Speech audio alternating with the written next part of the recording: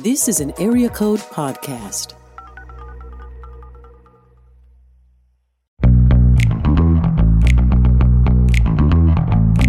You're listening to the Table of Malcontents, where Aaron Armstrong, Dave Schrader, and Barnabas Piper talk about the books they love and a few they really don't to help you be a better reader. Books and podcasts are always best with a great cup of coffee. That's why we've partnered with Lagares Roasters to create the Table of Malcontents blend. And guys, it's delicious. A smooth Brazilian roast that will make your heart happy. Head over to lagaresroasters.com to order a bag or 12 today. Hey everybody, welcome to today's episode of Table of Malcontents. I'm Aaron, and with me as almost always is Barnabas. Barnabas, what's going on, man? Well, I'm here and Dave's not, so... That's true. I feel superior. As you should. Yep. As you should. What is he doing anyway? Do we know? He claimed he was working. I don't buy it. It's Friday. He's True. hanging out with his dog or cats. More likely his cats. Yeah. I saw that they're trying to give away 87 cats maybe that they his body have right now. Really? They have 87? Well, Something in like that case, they probably ate him or something. It's entirely possible. That's been our great fear, isn't it? Fear is a little strong. It's just more like a prediction. Concern? I'll feel a sense of self-justification when we find out that Dave was devoured by his cats. All right. Like, see, told you. That's true. That's true. I don't have empathy for people who willingly bring cats into their home and call them pets. Well, I mean, some people don't know any better, right? But Dave does. We've told him. That's true, but he doesn't listen to us. That's fair. Instead, he keeps reading books about cats that are heroes and poetry and The stuff gospel like is that. foolishness to those who are perishing. The gospel of cats? That's right. Isn't that a false The gospel? gospel just means good news. That's true. So, but there's no good news about cats. That's the whole point. Right. We told him the good news. Yeah. Get rid of cats. Yeah, there you go. There you go. So, Barnabas, we have a guest today. We do. Who I didn't even think about might be a cat lover and or I'm a cat hater. Oh, excellent. Welcome to the show. You'll fit right in. That's right. That's Definitely right. allergic to cats. I'm allergic to the idea of cats. The presence of cats, the existence of cats. So it's less like a dander thing and more just an ethos thing. That's fair. My 3-year-old loves cats, apparently. 3-year-olds are Just not to found be that out. trusted. They're still very moldable clay as well. You can just start showing is boy or girl. Girl. Okay, start showing her stories of all the terrible things cats do to other animals and stuff, and she'll begin to see them as the villains of the story.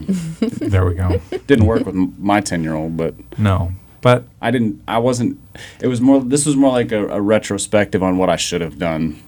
And instead, I didn't try hard enough. Didn't you, cave and get her a cat? Yes. So I did the exact opposite. But that's because as a toddler, she was allergic to dogs. So I got her a puppy, and she broke out in hives. And so we had to return the puppy, which was very traumatic. And yeah, maybe a year later, the coworker's neighbor had free kittens, which is also tricky because kittens have appealing aspects to them. Yeah, they're cute. For about they're not quite. For about 12 weeks. That's true. They're not entirely evil yet. Have we actually introduced our guest, or We just have we've not. just discussed the very That's foundational true. aspect of mutual cat hatred? That's true. That's true. So with us today is Jen Brogdon. And how are you? So thanks for joining us. You're welcome. Yeah. So listeners, Jen is a friend of the podcast, longtime listener, and a writer on lots of websites like Desiring God. You've written for Gospel Coalition too, right? Yes, and I'm actually their intern, so no bashing them. We'll be nice. We'll be nice. Occasionally we write for them too. Yeah. Fair. The only people we make fun of at Gospel Coalition are people we make fun of to their face. So Like Jared Wilson. Yes. absolutely. Yeah. I mean, and we don't make fun of them because we think they're dumb. There's just peculiarities to content format and things like that. That's true. There are some predictabilities, like Joe Carter's predictabilities about 9 thoughts on whatever. Like you know it's coming. It's just like it's a rhythmic thing. So yeah, it's like making fun among friends, Yeah, that's right. not as enemies. No. But But our we only enemies are cats and Nicholas Sparks that we've come up with so far. and and leadership books in general. leadership books in general, and of course Mark Driscoll. But Yeah, that's sort of. Yeah, that's a whole different thing. we'll leave I've that one never alone. read a Nicholas Sparks book, so You Do I get are points? a blessed You just- human being. A friend of the podcast takes on a whole different meaning when you've never read a Nicholas Sparks book and you hate cats. yeah. Because I can't say that. I have now read. Well, I've read. You read a few pages. 6 to 8 pages of a Nicholas Sparks book, enough to know that I would I thought not. y'all read The Notebook. Well, he read some of it. A few pages of it, and then I Okay. thumbed through to look at other pages. And no, it's just the same thing. Oh, it's terrible. So, It's yeah. absolutely the worst. It's absolutely the worst. Dave and Aaron read The Notebook. I litmus tested The Notebook and, Well, someone arrived at had- strong conclusions. Someone had to do some show prep, Well, yeah, and it but had to be me this time. thank you for being the grown-up. You're welcome. You're welcome. No, we do a good job of doing about 5 to 10 minutes every episode. Yeah, It's usually pretty there's some solid. text messages and then looking at Goodreads, and that's about it. Yeah, that's right. Occasionally Twitter. That's right. Although you could say every book we read is show prep. That's the way I justify There you go. reading while I'm supposed to be doing other things. Absolutely. Absolutely. So, but we got some good news on behalf of another friend of the show. Oh, Yes. So our friend, everybody's friend, Scarlett Hiltebeitel, just signed a new contract with B&H. was there a nicely angled photo on Instagram with pen and publisher name, but personal information perfectly excluded so that nobody knows her address? Oh no, she Or a selfie. went Yeah, she went a there's little better. also- There is a selfie, but this Look time, this up. because she was with us when we started workshopping what you do, what we need to do differently with our author contract photos. She was so concerned about us making fun of her that she held up her laptop. It's really funny. She's literally holding up a MacBook Pro. That's right.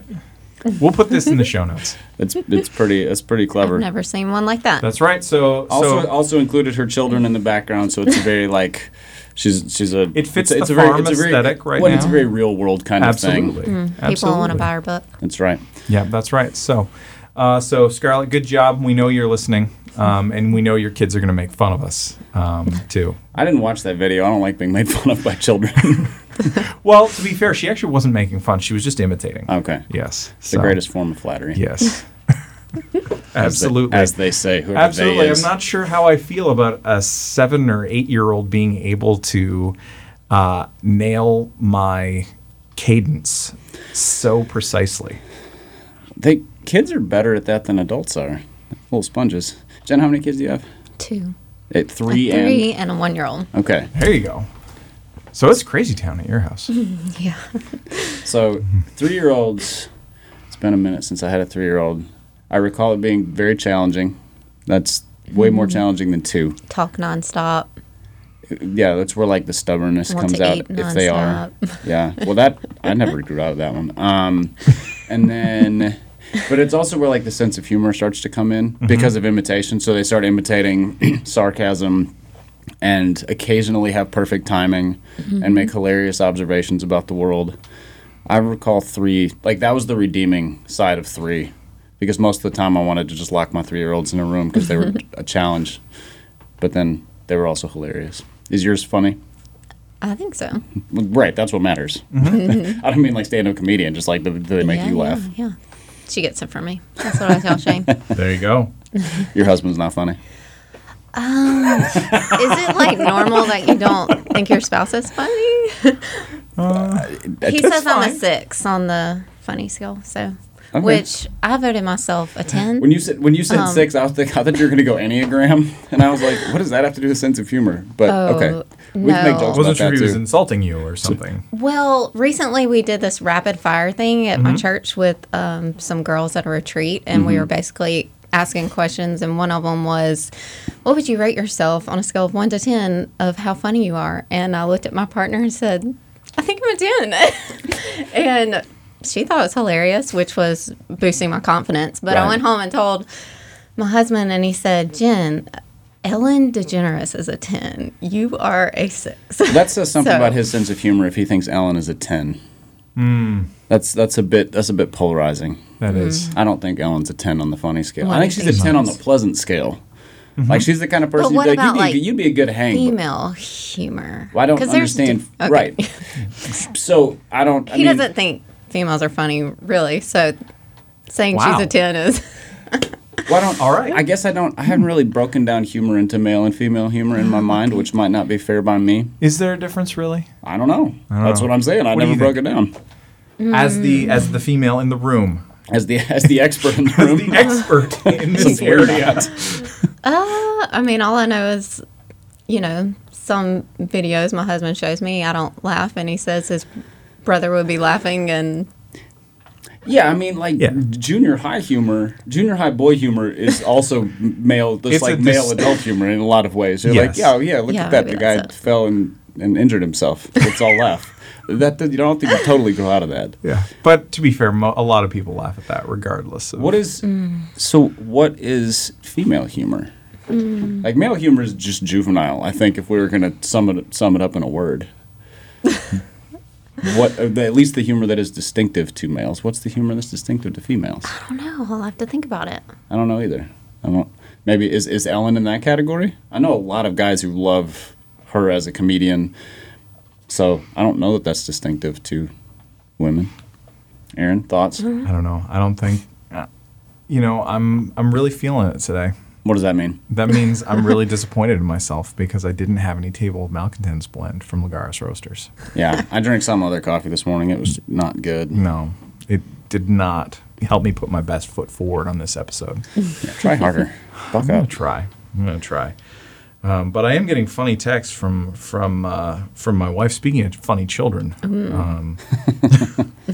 so this is from my 7-year-old son. Mom, next time I take a bath, I think the tub should be cleaned first. Shots fired, Mom. That's right. And moms Mom. everywhere just kind of give up. Like, Yeah, absolutely. I can clean my children or I can clean the tub. Right. I'm not doing both. Yeah. So, do you have your children saying, "Mom, you're not doing your job here"? Probably more just like if I tell her no, anytime I tell her no, you're being mean. Oh, okay. There we So go. kind of You like get, that. you get accused of Or being the the- mean one. Oh, yeah. Yeah, okay. Or that I'm yelling and I'm just saying, no, sweetie. But Are you sure you're just saying that? Because, like, after spending half a day with a 3-year-old, hey, no, sweetie, might be ramped up a little bit. yeah, maybe. A little bit. Maybe. Also, I'm projecting, so. Yes. Is that what you? How often do you end up yelling at your? Did you yell at your kids? I don't know. When they were 3. Like, I didn't intend to yell at them Yeah. terribly often, but I kind of wonder if at various points, like, I just sort of reached that manic, like, I've had it up to Yeah. here kind of That things. happens like, at bedtime. I think for I'm me. That's speaking when calmly, and the calm left 3 hours ago, so it's a possibility. That's a good point. Good point. So Being a self-aware parent is hard. it is, especially when you're tired and they interrupt you when you're reading. It's not okay. Not now. Not okay. It's like after 8:00 or 7:00 or whenever bedtime is. 6:30. 6:30, 5. That's why it's 4. nice when the sun goes It's down at like Blue Plate special 4:30. at our house, so because we homeschool and we put them to bed early, and it's great. So I like this season where the sun starts going down early because it's a lot easier to get your kids to bed. I mean, my kids are old enough; I can't really do that anymore. But when they were, because they can tell time now. Yes, That was your first problem. and You wage war. let them. I let them learn. learn how to read. That was my mistake. Yes. Literacy and numbers. Wait, no, that's not true. That's the opposite of true. Yeah, it has its downsides. Well, I have the advantage of I have a 12-year-old who still loves to go to bed at 8. I go to bed at like 8:30, so It's because you have a 3 and a 1-year-old. Yeah, that's true. That's true. You sleep when they sleep. yes. So, because you're up at like 3 a.m. with them, right? So, Not anymore, thank Not anymore? goodness. But like 6. well, that's good. Oh, Yeah. okay. That's when they Wow, so they actually let you sleep. That's amazing. Yes, but my 3-year-old's in the stage where she comes in my room, crawls in the bed, knees me in the back, lays on my head. Wake up, mommy. So it's almost like you've got a cat. Ooh. Yeah. Are you allergic to your 3-year-old? No. By That the would end be of bad. the day, maybe. Maybe a little bit. So, all right. So we should, you know what we should do? We should talk about books because that's what we're here to do, right? We're also here to ramble for a long time before we get there. So Absolutely. we've So mission accomplished. checked that box. Mission accomplished. But Jen, one of the things that we talked about in some of our back and forth was how you used to work with students. And a question that I had for you did reading play a role in your work with them? Well, the students that I worked with were mostly international students. So I was teaching them how to read Oh, good. in English. Yes. So they were reading. Yes, but I was trying to get them off of WeChat and QQ, I think is what it's called in China. QQ. Is that what it's called? Just the phone. Yeah. Ugh. And then I coached college track and field and cross country, and yeah, they're just always on Snapchat. So Are people still on Snapchat? Very much so. I mean, they're on a Really? lot of other things too, but yeah, it's still a thing. I didn't know that was still a thing. I thought Gary Vee was the only one still trying to make it a thing. He's the only one trying to make it work for business. Oh, there you go. But no, I mean, there's new apps every week. Like the ones you just Yeah. listed, haven't heard of. Maybe that's because they're bigger. well, those are they're bigger international, overseas. really. Yeah. But Now there's Marco Polo. Have y'all heard of that? Yeah. I don't get it. There's a few TikTok, people around Marco here who Polo. use that one. etc. I don't use any of them because I'm old. Yeah. Yeah. So it's settling into the I'm too old to figure out social media is real comfortable. Yeah. Like, no, I'm just going to do That's this. really great. And my kids can roll their eyes at me. But All- that's okay because I get to take their phones away. So That's all right. All social media, all new social media is on the Murtaugh list for me. So I'm too old for that stuff. So what? So when you're teaching college students how to read in English, obviously they know how to. They're fully educated, but just in what are you working with in terms of English text? So because you can't start with like the juvenile, I wouldn't think, because of their intellectual level, their emotional level, but you're starting at the elementary level in terms of just the grasp of language. So what does that look like?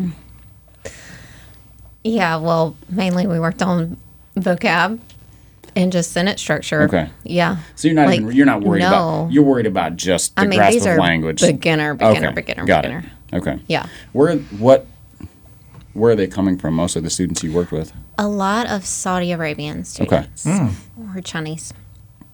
Yeah. Okay. Interesting. Yeah. So then they got to read left to right too. right, Yeah, man, that's yeah. that's I mean, entirely different structure in every single way. Alphabet. Mm-hmm. That's I cannot imagine. I mean, I can't learn any languages, so Really? I'm trying to learn Chinese, but Wow. Bold. yeah. Why? It's not as hard as you think. Okay, but why? it might be as hard as I think. That's a relative statement. Like Yes. that's like saying running cross country is not as hard as you think. Well, it is. What's I'm that? just kidding. I love cross country. Right, it's exactly. the best sport Yeah. So it's not hard for you. It might be hard for because I train. some of us. Yeah. Not everybody's just a I natural. know. You watch some people run like there are people who run like gazelles and people who run like rhinos and people who like one of those is a And runner. some The run oth- like Tom Cruise. yeah, Tom Cruise he's one of a kind. But you look at those and you're like, oh, you were built to do this. You were built to do something else. Yeah. That's how I feel with languages in general. Some people are like, it's not that hard. I'm like, Well, I don't think I'm good at languages, but okay. Chinese is just easier than I would have thought. It was really intimidating to me, but the characters all have pictures of the meaning. And they say if you know 1,000 words in Chinese, you can be fluent, where in English it's like 100,000. So, That's fair. That's fair. I don't think any of us are fluent then, are we, Barnabas? I don't know. I don't know. I mean, I have no idea what my vocabulary is. Do you? No. I don't- haven't I thought don't- about it. I mean, I'm assuming there are tests that they can basically project that out. Like you just go through and like, how many words of these do you know? And they kind of can project out. But Yeah. I've never been tested. I assumed I was fluent. maybe that was a guess. Maybe. I mean, I've been finding out how I'm not yet fluent in Southern English. So well, that's me. So That's a whole. That's a dialect. that's true. That's true. Yes. And then you keep making fun of me for how I say against. Well, that's also a dialect of sorts. It's Canadian. how do you say what? Against. Oh, Against. I couldn't even tell what word that was. That's how he feels talking to people in the South. I So couldn't me. True. I Talking couldn't, to me. I couldn't You're even fine. tell what word that was. I've been here long enough that I can understand people in the South, but I can't always speak it. So That's funny. I can understand it better than I can speak it. it's true. That's the first step, though, right? I mean, it's Yeah, like an that's how I immersion feel about program, French. right?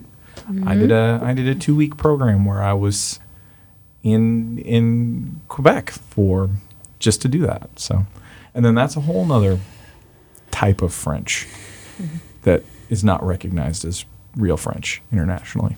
But I don't know. I wouldn't know. I wouldn't know real French from fake French. As far as I'm concerned, like Pepe Le Pew is real French. So I'm not cultured enough. it's fine. It's fine. So, all right. So I got a question here. So Barnabas and I are big fans of Frederick Backman. And Is it Backman or Bachman? I think it's Backman. I mean, it looks like Backman, but also I we think I just. said Bachman. Bachman in my head. I think it's Bachman because we just discussed how incompetent we are at the English language. Let's assume, okay. Also, so his name is Swedish, I think. Yeah, so yeah. He's something. I'm gonna go with Bachman. Sure. Okay, so we'll go with Bachman All today, right. and then we'll go back to Backman. If he next was just episode. Fred, then maybe Fred Bachman. It'd be but- Fred Backman. It's Yeah. Frederick because it's Frederick with just a K as well. Yeah. So it's Ooh. clearly It's unique. very pretentious spelling. International, not pretentious. Fine. What if he's actually from Detroit? Do we even know anything about him? He's from Jackson, Mississippi. That's right. He just writes about Sweden. That's right. That's right. So, so anyway, Barnabas and I are big fans of his, and both really enjoyed the book Beartown. We were talking about that, and you decided to jump right in and read it yesterday. Mm-hmm. Okay, The fastest novel I have ever read. Fastest you've ever read. Yeah. Okay, what is Fastest it? I've ever read a novel. What does typical reading time look like for you? I read every night. My children go to bed. Mm-hmm. So 7:30 to 9:30, I guess. You said you went to bed at 8. I know. I get in the bed at 8:30 Okay. and read another hour. There It's you like go. 7:30 Till I to fall 8. asleep. Got it. No, Every night. It's like so children's story time? no. Oh, okay. There we go. Cool. So what did you think of this book? So many things. The story of nostalgia, regret, friendship. First of all, it really made me think of my favorite board game ever. Can y'all guess? Does it remind you of a board game? Nothing reminds me of board games. I try to avoid board games. Oh, I'm not a board games person. well, I don't play anymore just because kids, but You get the. I guess. So you it couldn't be you could Monopoly enjoy- because no one's favorite game is Monopoly. oh no, I hate Monopoly. No, Monopoly is like a friendship breaker. That's true. That's true. Like at some point you flip the board and there's trash talk and there's alliances against somebody and then everybody's And an enemy. everyone means it when they start saying the horrible things. Correct. Yeah, Monopoly brings out the worst in people. Yeah. Says something about greed and capitalism and money and stuff. So, Yeah, I don't like money, so or counting money. all right, so it's not Monopoly. Okay. Risk. Nope. Clue. No. Clue. There we go. Yeah. The There we very go. first chapter when it's talking about what's going to happen, the foreshadowing. So I feel like the whole book I was like, okay, who's going to kill who? Professor Plum in the library with the candlestick. Yep. Yeah, but we knew it was going to be in the forest. We knew it was going to be a shotgun. Right. But we Yep. didn't know who was going to do it and You who it also was going to didn't- be. Also didn't know And what if was it going to be was done with the gonna- shotgun. yeah, yeah. Yeah, because it left that part opaque. Yes. Yes. So anytime someone ran into the forest, I thought they were going to be done. Yep. Yeah, I appreciate books that start with the end, but leave it unresolved and then work their way around to it. So I just finished the book Where the Crawdads Sing. Mm-hmm. Author does the same thing. I think her name's Delia Owens. She does the same thing where she starts with this crime scene in this year and then goes back like 15 to 20 years and builds the narrative up to it. So kind of running parallel storylines, the resolving of this, and then how the history led up to it. It was brilliant in how it's done. I feel like Bachman did the same thing, just kind of on a smaller time frame. Yeah. Or Bachman. Sorry, I'm flying in the face of my own convictions here. It's fine. It is a really cool device. I mean, we see it in movies and television quite a bit. It's a little more unusual to see it in a book, I think. I think it Or takes- feel like. I think it takes more work because an author has to. you either have to start with the end in mind, so you can't kind of let the story go wherever it goes, and if you do it certain ways, you're running two storylines because there's this time frame and this time frame, and then they have to meet appropriately. Which is, I'm not a novelist, but that sounds really hard to me. Do you write fiction, then? Have you written fiction? For fun, but I want to. That's like my main dream. I've never written fiction of any substance because it just feels like staring into a fog when I think about writing it. I'm like, I don't even know how to write a story. That sounds terrifying. Not even a short story? I mean, I have, like for school and stuff, but yeah, I think it's the kind of thing where I just need to sit down and do it. But like I read something like this and it makes me less inclined to write fiction because I'm like, oh, that's what good fiction is like? Never mind. But the goal is not to compare yourself to good fiction. The goal is just to try. I don't want to compare myself to bad fiction. Why not? You can write a better fiction book than Nicholas Sparks. Come on, man. It's true. Just remember, the bar is really low. Yeah, that's fair. That's fair. Yeah, you can do this. If I wanted to manipulate people's emotions, I could maybe do it better than Nicholas Sparks. Absolutely. Okay. It would be a little more convincing. And describe things a little bit less. Yes. I don't know. Maybe make Syrupy. your characters slightly less creepy. That's fair. Slightly. Back to good fiction. Yes. What? So you read the whole thing between yesterday afternoon and this morning at what 8:30 or something? Yeah. That's nice. Okay. It was that good. There you go. So it is fresh in your mind. Very fresh. Favorite characters?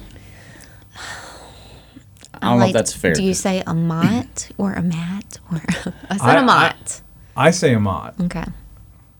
I liked him. Yeah. He's one of the few characters that's sort of perpetually sympathetic throughout. Yes. Like you're always rooting for him. Yeah. Yeah.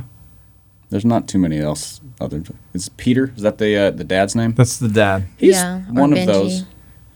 Yeah. Yep. Benji's very complicated. Very complicated. Yeah. Great character though. Oh yeah. Yeah, and his story gets more interesting in Us Against You. Against. Thank you. Yeah. Us Against You. Well done. You did it. And just drop the A. Just go against. There you go.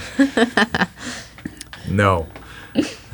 What would you compare this to in terms of like reading this enjoyment? Like, how does it compare to, like, do you have other novels that you're like, oh, that book made me feel the same way as this one does? Because for me, I'm bad at remembering specifics about any book. Me too. That's So people are like, who are your favorite characters? I don't remember. I don't remember any characters' names. Even the ones you just brought up, it took me a second. I was like, wait, who's that? Oh, right.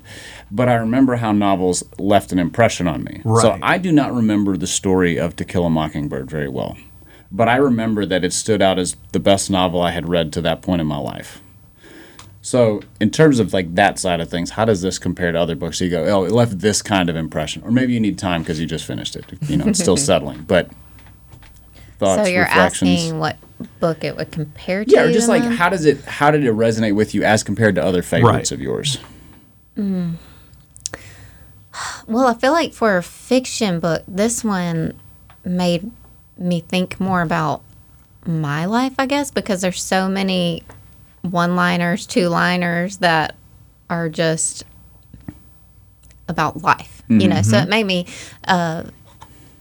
think back to my childhood, think back to my fears, my regrets, all those things. And a lot of times fiction doesn't do that. You're just so involved in their story. You're only thinking about them and sympathizing with them. So even when I think of comparing, I really don't know right now. Yeah, it's probably too soon, but Oh, that's fair. Yeah. No, the reason I ask is partly because I'm bad at remembering specifics and comparing all those. So I categorize books by how they impress me. And yeah, this was one that it stood out as unique because of how complicated it was. And there was resolution of a sort, but not like it wasn't a happy ending book, but neither was it like an unresolved nihilistic life is all meaningless kind of thing. So it just it was one to chew on, which means it's not fair for me to ask you that question since you just finished it right before we started recording. But That's right. It's a great book though. It's probably one that we could both stand to go back and reread. It's true, but I got so many other books to read. It's hard to justify rereading sometimes when I got a shelf of 72 good books that waiting to be read. Right.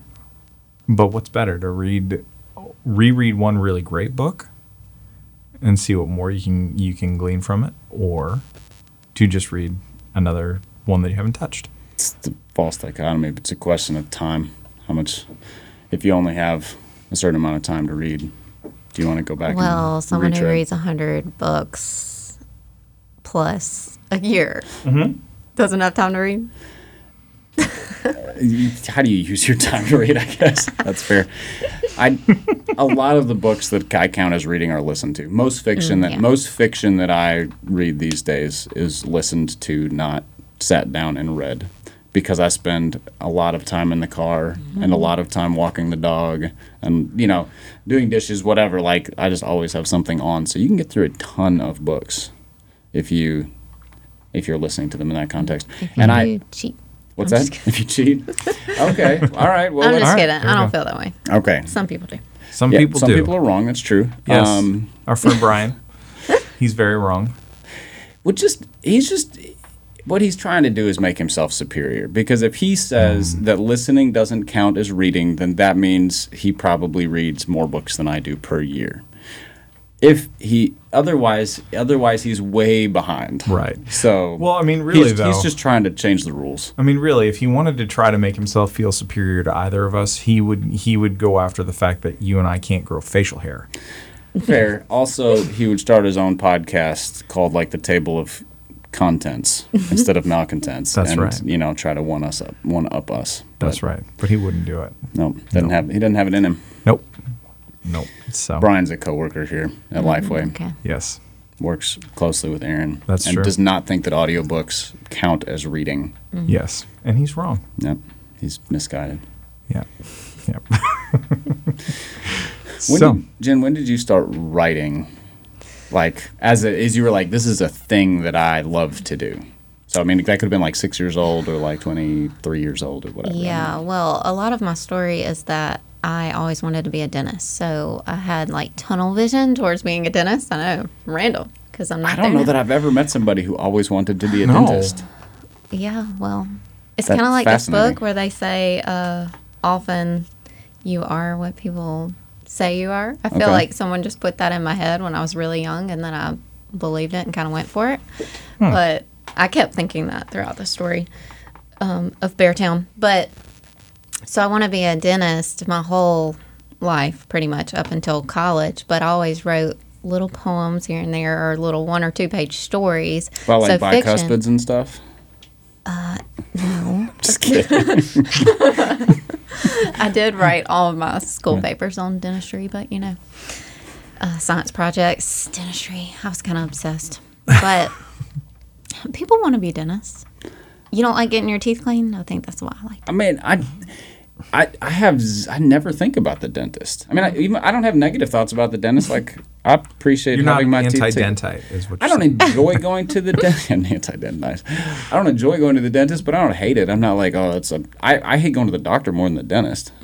But the dentist is just a thing that, it's one of those careers that I'm like, yeah, it's a really good career that takes a lot of work to get to, and I never have given thought to any, like, how and why does somebody get there?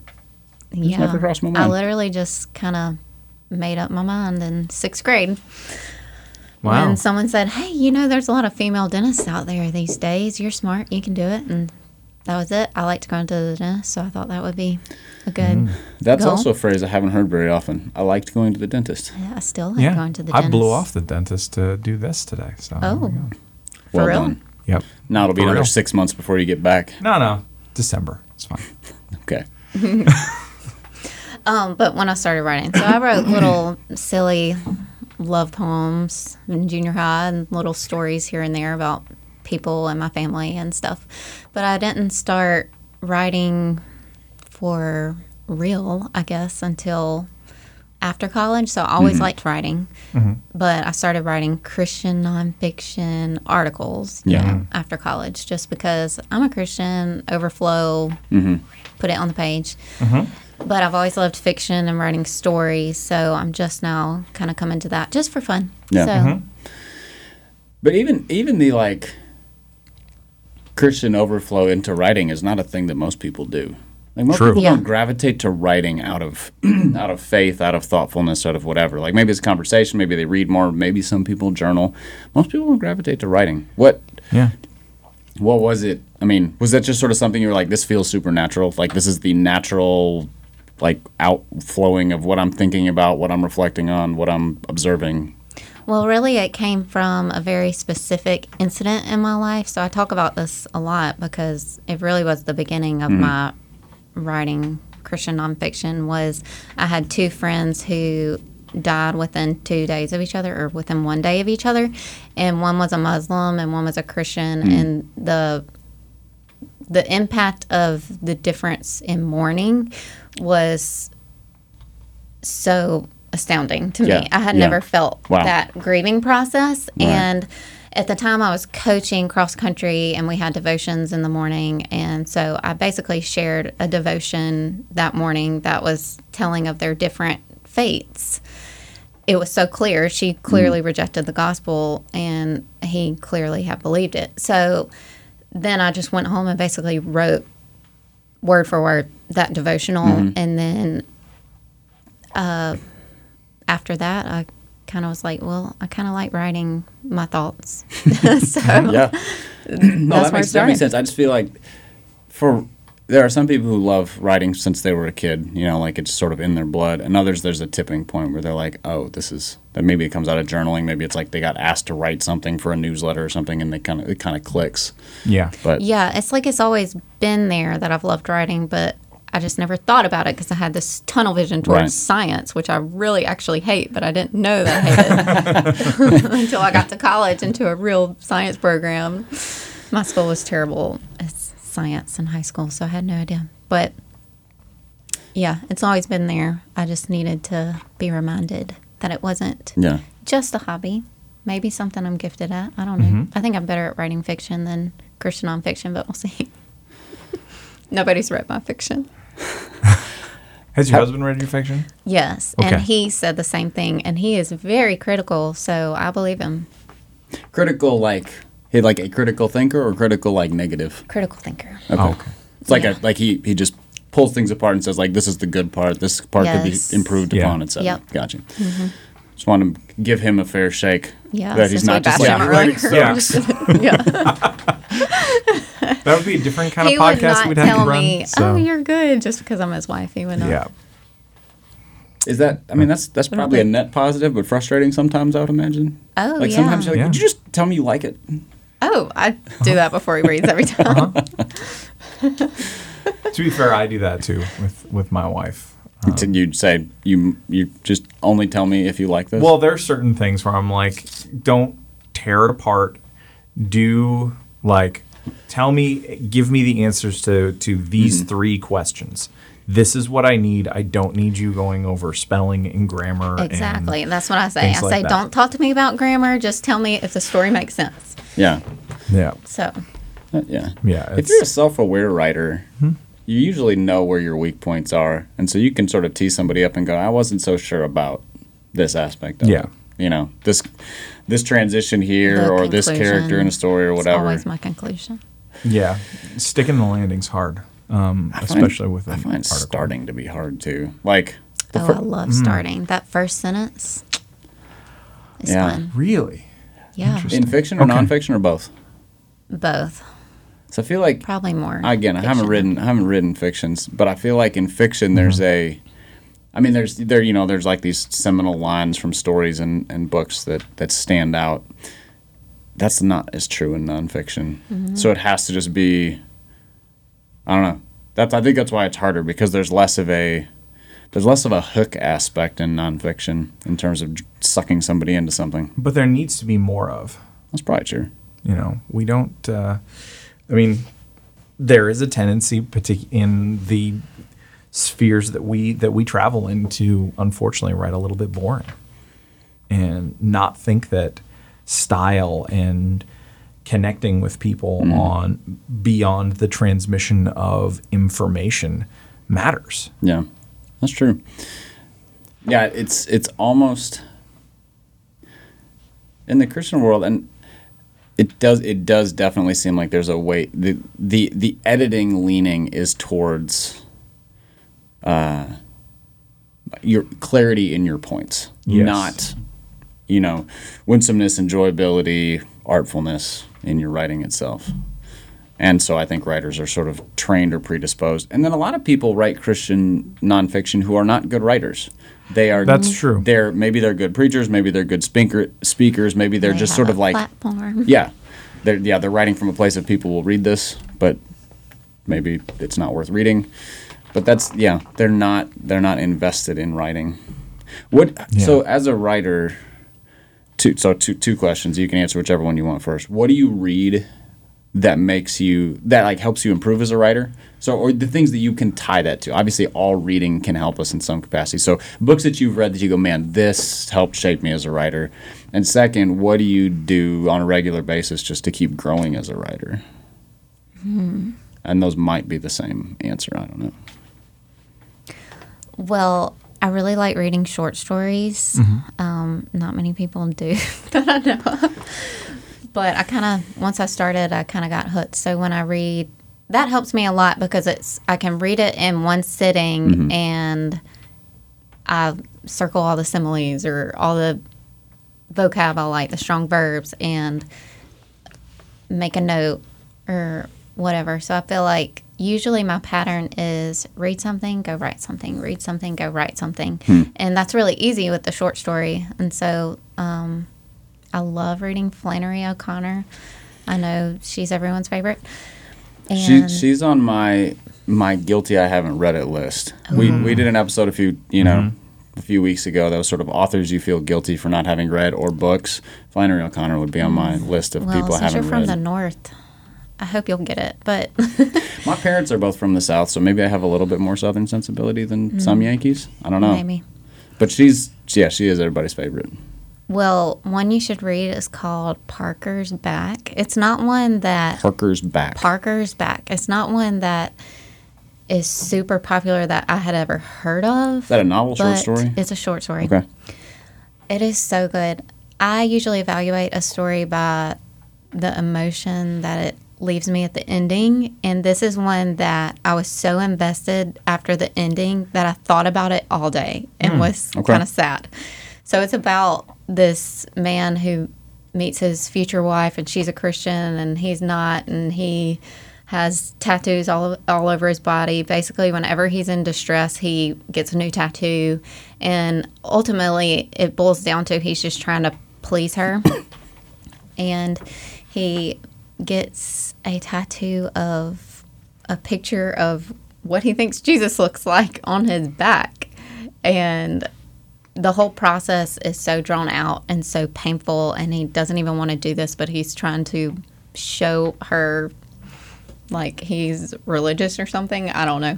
But so it builds it up, and then when he comes home and shows her, she just reprimands him and calls it an idol and says nobody knows what Jesus looks like, and the ending is he's just crying next to a tree. And I don't know, just after the story, I just felt so bad for him that it was so good. Man, even just listening to your like Cliff's Notes description, there's so much in there about, you know, genuine gospel, genuine faith, like Southern Christianity, both the sort of legalism, Hypocrisy. yeah, the legalism aspect of the, you know, the condemnation of something like tattoos, but then also the like taking just sort of human action steps to make. I think this is what religiosity looks like.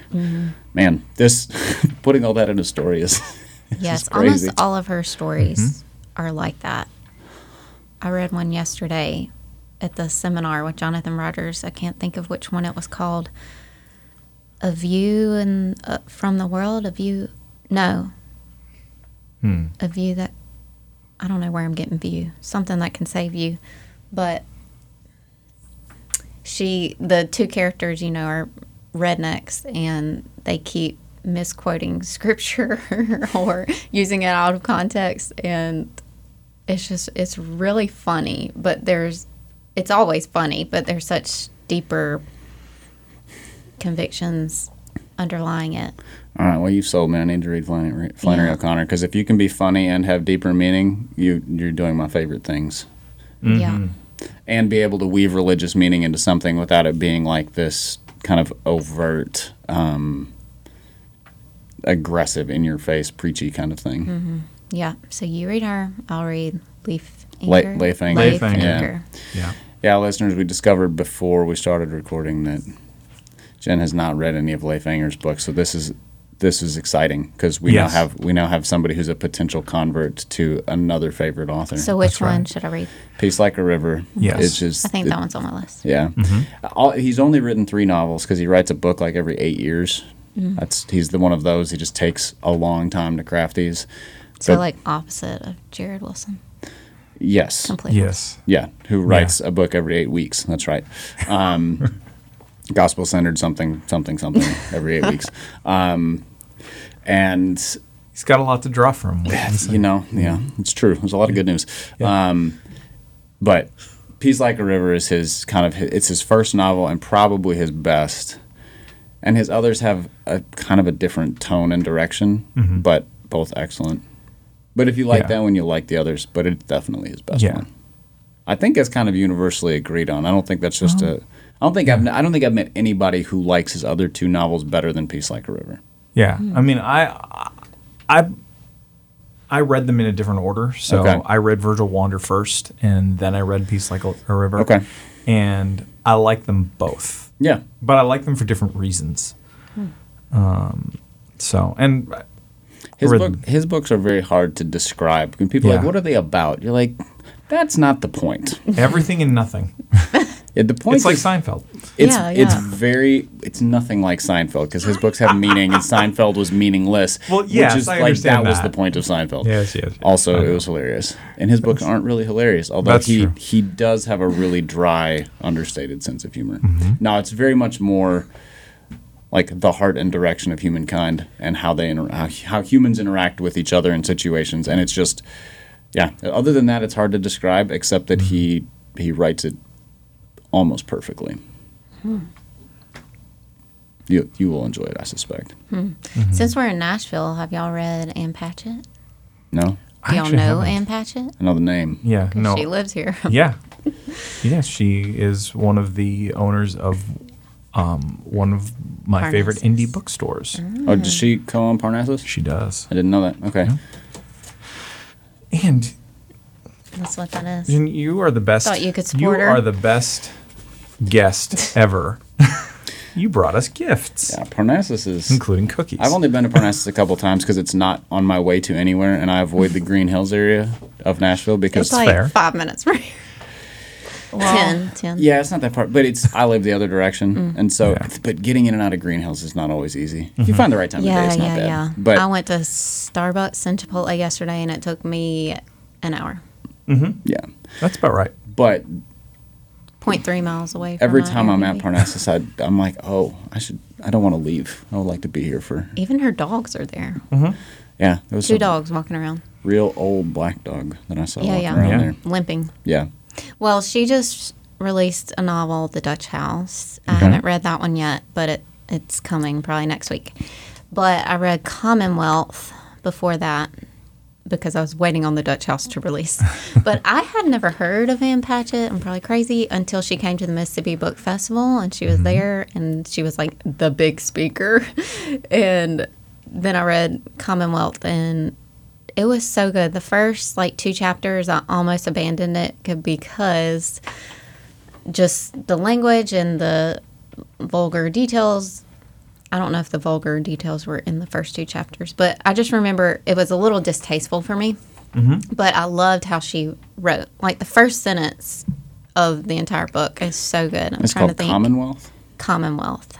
Yes. Yes, man. I'm taking notes. It's basically a story of a family that goes through divorce and then remarry, and then it's this family of 6 stepkids, and it's a story of secrets. Yeah. This bear town we kept hearing. Yeah. Secret. It's a terrible thing to keep secrets from someone you love. Yeah. And the story of Commonwealth is big about a family secret, and the whole book you're trying to unfold what really happened. There's a death in the family. And she goes back between 5 decades throughout the book. And usually I don't like flashbacks or anything. It doesn't seem like a flashback because she tells it in the present. And it just was really flowing. Like, I never was confused what decade we were in. And it was just really good because you see the characters grow up, and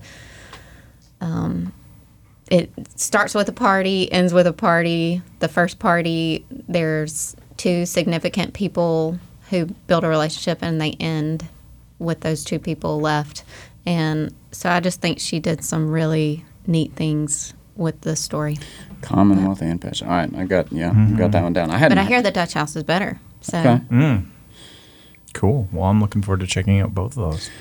Those, I mean, if it books like that are written that well, those are ones that I will listen to, and then I have to go buy a copy because I'm like, oh, I actually need. This is like a pen in hand novel. Yeah, most novels aren't worthy of a pen in hand. They're just you just sort of cruise through. Yeah, I listened to Beartown and Us Against You first, and then had to purchase them.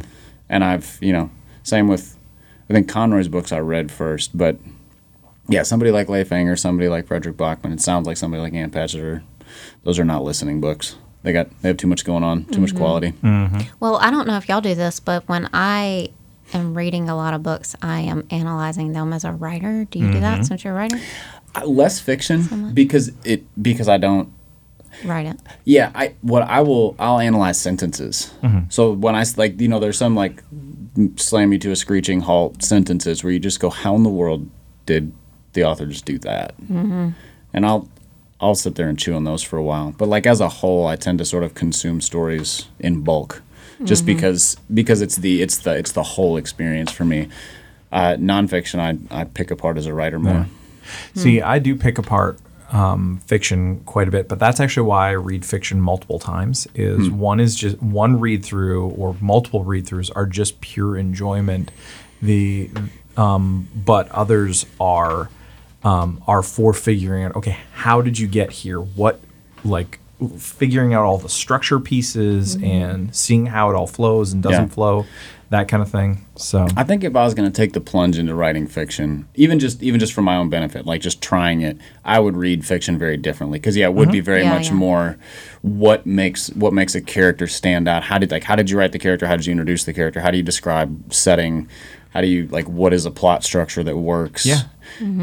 Go read like 7 basic plot lines and some. Who's that? Is it Robert somebody or other? I can't remember.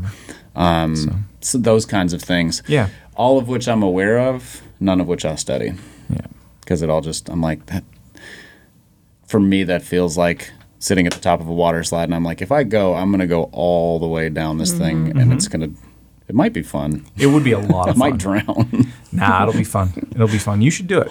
You should do it. I'm in the middle of another book project. Give me a minute. Finish the one you're late on, and then. I'm not late yet. I'm just. By the time this releases, you might be. I'm being aggressively inspired by deadlines. That's the way I'll phrase it. That's a great way to describe procrastination. I have a book manuscript due in December, and I have written. The non-curious Christian. Yes, the less curious Christian. No, it's the satisfied Christian. It doesn't have a title yet. It's about happiness and expectations. So, kind of a Ecclesiastes lens on what is reasonable to expect out of this life. I think sometime we should actually try to workshop that title. What's that? We should try to workshop that title on the show. Okay.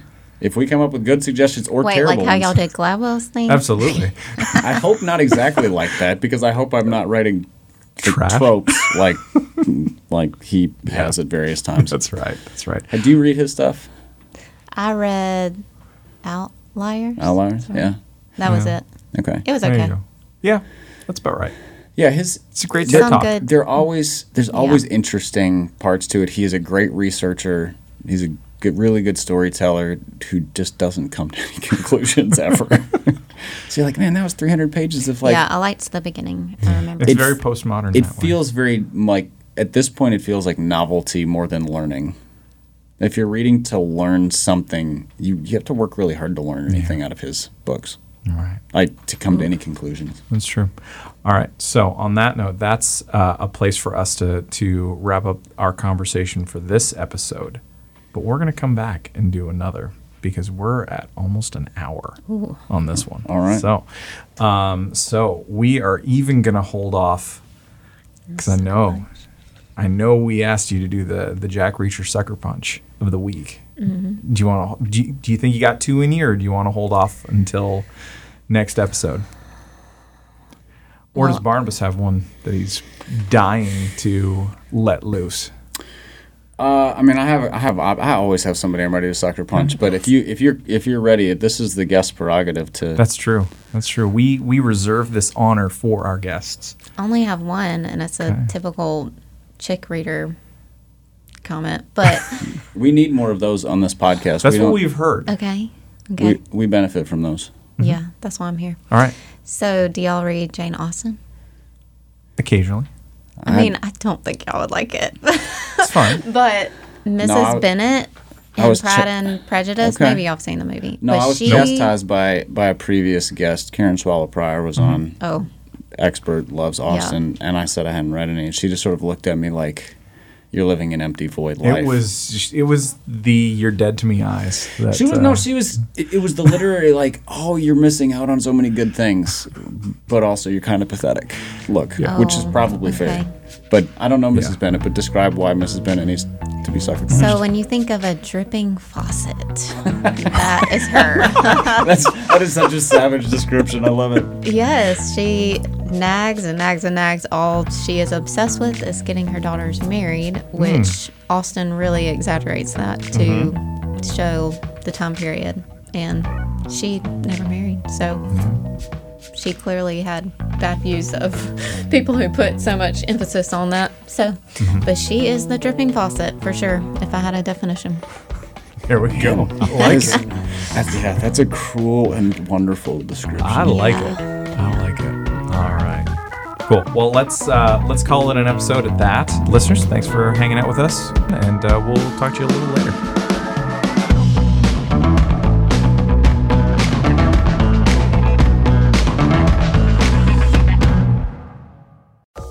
This is an Area Code Podcast.